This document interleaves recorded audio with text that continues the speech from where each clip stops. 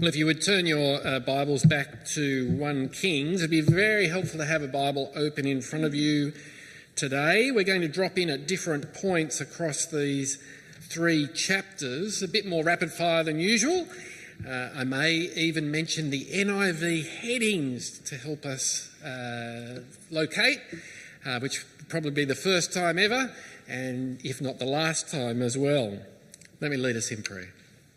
Dear Father in heaven, we thank you for your word spoken, your word you caused to write down, that we may hear it read, that we may hear it proclaimed. Do that transforming work in us you promised to do today, we pray in Jesus' name. Amen. Well, have you ever heard someone say, after telling a good news story, it restored my faith in humanity? You hear it in conversations, on the news and written on the internet. People use it when they're delighted by something someone has done. And I think it also goes without saying, although I'm about to say it, that it's used because we're so often disappointed by people. I mean, how much shorter would the news be if it wasn't for these? The opportunism, the lies, the self-centeredness, the thefts, the muggings and the murders. And so when we hear stories of kindness, they can be small things or big things. It might be the driver at the drive-through who pays for the order for the person behind her, or the Good Samaritan who runs into a fire to save someone, not themselves. Against that bleak backdrop, people often say, the good news story restored my faith in humanity. But can I speak bluntly with you for a moment? Don't have faith in humanity. Why do I say that? Well, it's because without any intervention, we are evil, wretched sinners. Self-centred, self-serving, lying, cheating, stealing, lusting, coveting. And then we have the next day. I'm talking about myself. I'm talking about you. I'm talking about our parents, our children, our neighbours and friends. I know people do good things and that is a kindness of God, but it's because we are made in His image. But let's remember that anything that we do that reflects His character is just doing what we were made to do, and can even happen in us and among us while our hearts are hard to Him. But you will never find the words in the Bible, have faith in humanity. Have you ever stopped to think that that's the case? And if we don't come to terms with our own evil, with our own hardness of heart toward God and His place and role and rule over our lives, we will never understand the gravity and defiance of our sin before Him. We will never truly appreciate, likewise, the life-changing, forgiveness-winning good news that Jesus Christ is our Lord and Saviour. Because the wonderful thing is, God has intervened extraordinarily with promise and patience and long-suffering. He has done for us what we could never do for ourselves, and it is ours through faith in one human only, the Lord Jesus Christ. 1 Kings chapter 14 to 16 play out the problem. They show us its severity. They focus our attention. It's like going and seeing, the huge IMAX screens in the IMAX theatre. Well, today's viewing is how bad things are as God sees us without Him. 1 Kings that we're reading majors in these chapters on this, like few others, the great divide between what should have been and what we now see, as we see the plans and acts of the kings this side of Solomon, after Solomon's death, after the heights of that mountaintop experience, the kings of both Israel and Judah, Israel, the 10 tribes in the north, and Judah, the 2 in the south, as they are in free fall from the heady heights of that mountaintop experience. As I said before, do have your Bibles open. This might feel like a little bit of a whistle-stop tour. And our first is in the north. I'm going to try and remember to do kings who are in the north on this side and kings on the south on this side. So our first stop is in the north, the kingdom of Israel under King Jeroboam. Even though the Lord had promised him a great kingdom and called on him to turn back from his evil ways, 13 verse 33 from the beginning of our reading, he didn't change his evil ways and disobedience. He just repeats them.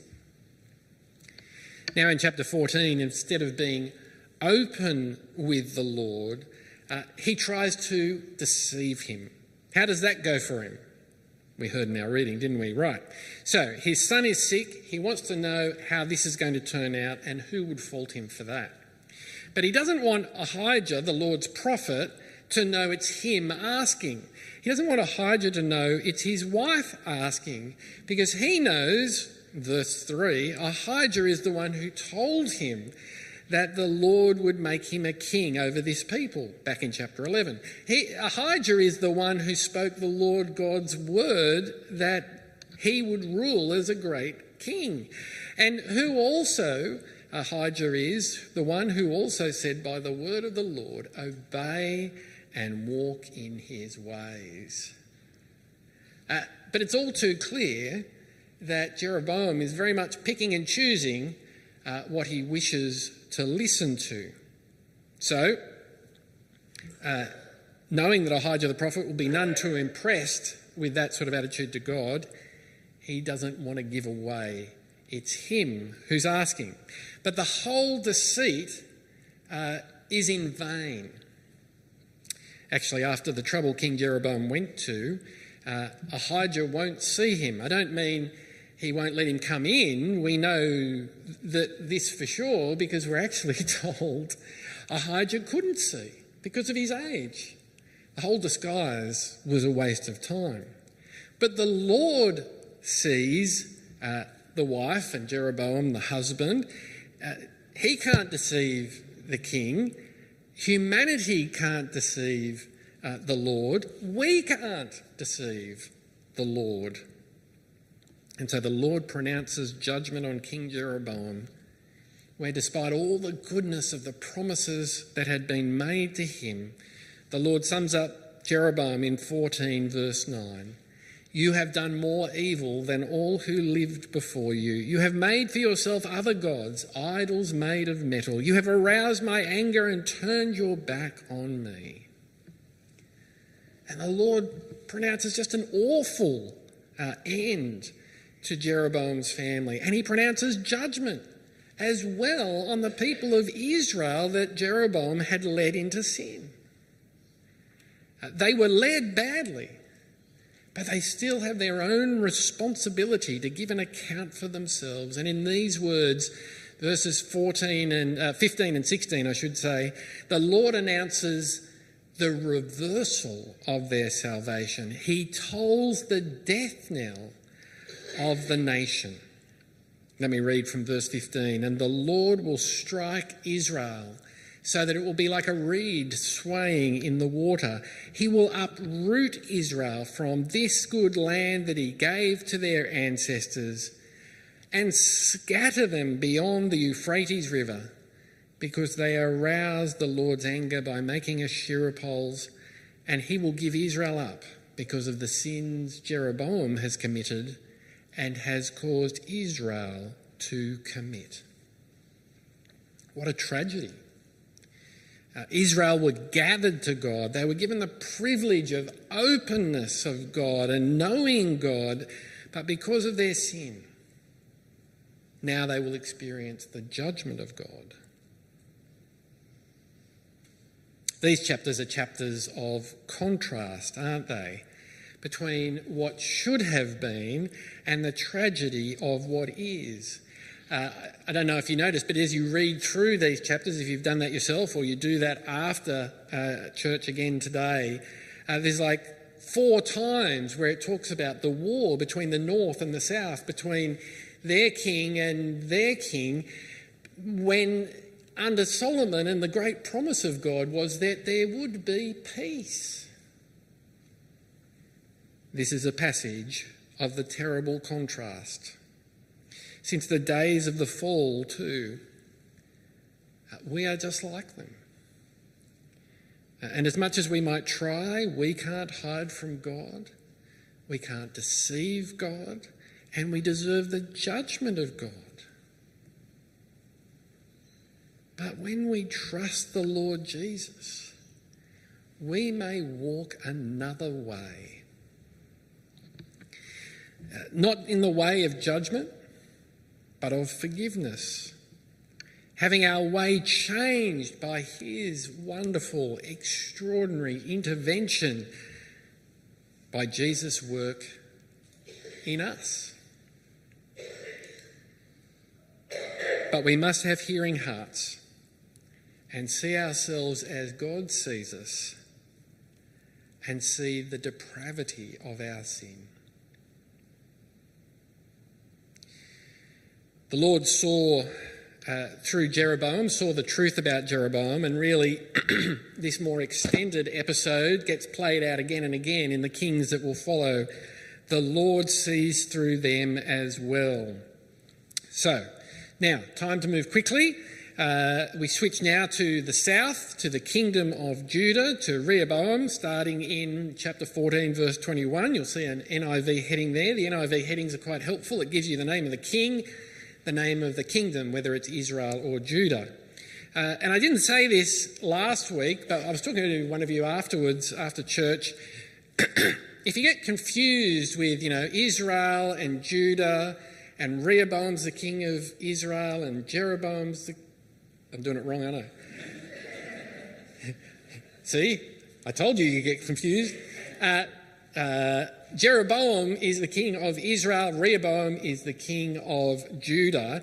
The way I remember it, when I do occasionally, is that Jeroboam's name starts with J, and he is not the king of Judah. That's all I can offer you. Let's cut to the chase. Verse 22. Judah did evil in the eyes of the Lord. By the sins they committed, they stirred up his jealous anger more than those who were before them had done. That is Judah under Rehoboam. What about his son, the next king of Judah, from 15 verse 1? You can see it again in the heading. Abijah, what's said about him? Verse 3, he committed all the sins his father had done before him. His heart was not fully devoted to the Lord his God as the heart of David his forefather had been. I forgot to put my hand up to say Judah, southern kingdom. The years are ticking by, and if you imagine you were in a plane looking at what your altitude was, this is free fall. The dial is spinning and the height is dropping rapidly down and down and down. Now we'll skip Abijah's son Asa for the moment, the heading at 15 verse 9, and we're back to the north after him, the kingdom of Israel again, the heading at chapter 15 verse 25. Remember King Jeroboam, he had a son, Nadab. And what's the scorecard on him? Because with every new king that comes along in this chronology, there is a wafer of hope, a whisper of hope that he might improve on the previous one. But 15 verse 26, Nadab did evil in the eyes of the Lord, following the ways of his father and committing the same sin his father had caused Israel to commit.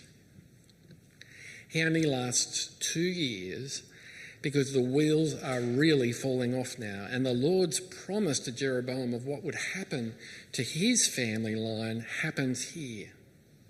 Now, people outside of the family of the king want a piece of the action. This is where we see human or people politics at play. So Baasha kills the king so he can be king, and as the Lord promised, Jeroboam's family is wiped out. That's how human sin, left to our own devices, does things. Always grasping, never satisfied, even willing to kill to get what it wants. And for us, these chapters, as succinct as they are, still feel like watching a train wreck in slow motion. And so it goes on. Baasha did evil in the eyes of the Lord, 15 verse 34. His son Elah, we hear he's the same. Got to use the right hand. Then Zimri has a go, the mastermind of another killing. And 16 verse 19, he did evil in the eyes of the Lord. Then Omri, 16 verse 21, he did evil in the eyes of the Lord. Do you see how this thing's unfolding? One of the things that strikes me as I read the Old Testament, both in English and when you can have a bit of an insight into the original language, is just how on point every word and phrase is. Everyone comes chock full with meaning. And when you see the same words used again and again, it's not because they couldn't think of something different to say, but because they want to say, focus in, pay attention. You must listen to this. One other thing, and in case you're interested, I only really spotted this properly this time, reading 1 Kings. I always wondered how Samaria in the New Testament got its name, because it's not the name of one of the 10 tribes of Israel, and it's not exactly the same as the kingdom of Israel. And when you get to the New Testament, you come across it, don't you? So Jesus is passing through Samaria and talks to the woman at the well in John. Or there's the parable about, what's the famous parable? The Good Samaritan. Yeah, it's talking about someone from Samaria. But in chapter 16, verse 24, we read, Omri bought the hill of Samaria from Shema for 2 talents of silver and built a city on the hill, calling it Samaria after Shema, the name of the former owner of the hill. And that is where the name of what will become that region comes from. But back to the train wreck. And if you thought the others were bad, Omri had a son too, who followed him as king. His name was Ahab. He married Jezebel from the foreign land of Sidon up to the northeast on the edge of the Mediterranean. Jezebel brought with her foreign gods, and the alarm bell should be going off again. And what's the great achievement of Ahab? 16 verse 30, Ahab, son of Omri, did more evil in the eyes of the Lord than any of those before him. He is the worst king of Israel so far. What an extraordinary and terrible achievement. King Jeroboam, first king of the 10 tribes of Israel, set up 2 golden calves. He led the Lord's people to worship the true God in the wrong way, a grave and self-interested sin. King Ahab, he led the people to worship other gods, no gods at all, false gods, counterfeit gods. The god of Baal, the Lord told his people to wipe out of the land when they arrived in it. The Asherah poles they used in worship of Baal. And do you remember Jericho? Who hasn't heard of Jericho? Everyone heard of Jericho? Where the walls came tumbling down. When God's people were coming into the promised land. The first thing they had to do after crossing the Jordan River, coming into the land, was take Jericho. And it is an ill wind that blows, which brings news that Jericho is rebuilt. Under Ahab's reign, this is a sign of reversal, a terrible sign, a sign that these people who came into the land via Jericho are on their way out again. Do you feel the weight of these chapters? These are God's people, privileged, and yet their sin is so deep, so wide, so high. Their kings cannot love and obey the Lord as they should, and neither can the people. As we read the Bible, we so often want to find ourselves in whichever episode we are reading, but this time, this week, in these chapters, not so keen. But we must see ourselves as we are, and the rest of humanity as well. See ourselves as God sees us without any intervention, reflected here in the kings of God's people and the people themselves. There is no one who is good, no one without sin. There is no one who doesn't deserve the judgment of God. We compare ourselves to each other. You know, you can imagine us all lining up and sort of comparing yourself to someone who's there or someone who's there in the line. And there's a comfort in doing that because we go, well, actually, we're not that bad, because look at that person over there. We think to ourselves, I'm not that bad, look at that person. But really what the scriptures say is we are all as bad as one another. And the differences you can see is really only lack of opportunity. Romans 1 from verse 18 that we touched on last week, that David read out for us. It should ring in our minds as we read these chapters. Like these in 1 Kings, they challenge our view of ourselves, as they will continue from Romans 1 verse 18 through to chapter 2 and through in chapter 3. To have this reality check that we're having today is essential to true wisdom. Coming to terms with this is what it means to have a hearing heart before God this morning. But did you notice as well a glimmer of hope? Even in the most grave of chapters. Certainly it's not so bright as, like the fiery ball at the centre of our solar system, as bright as the sun. It's more like at night time when the moon and stars come out. Did you notice it? That there is hope even in the midst of sin? Let me share a couple of thoughts on where this is happening.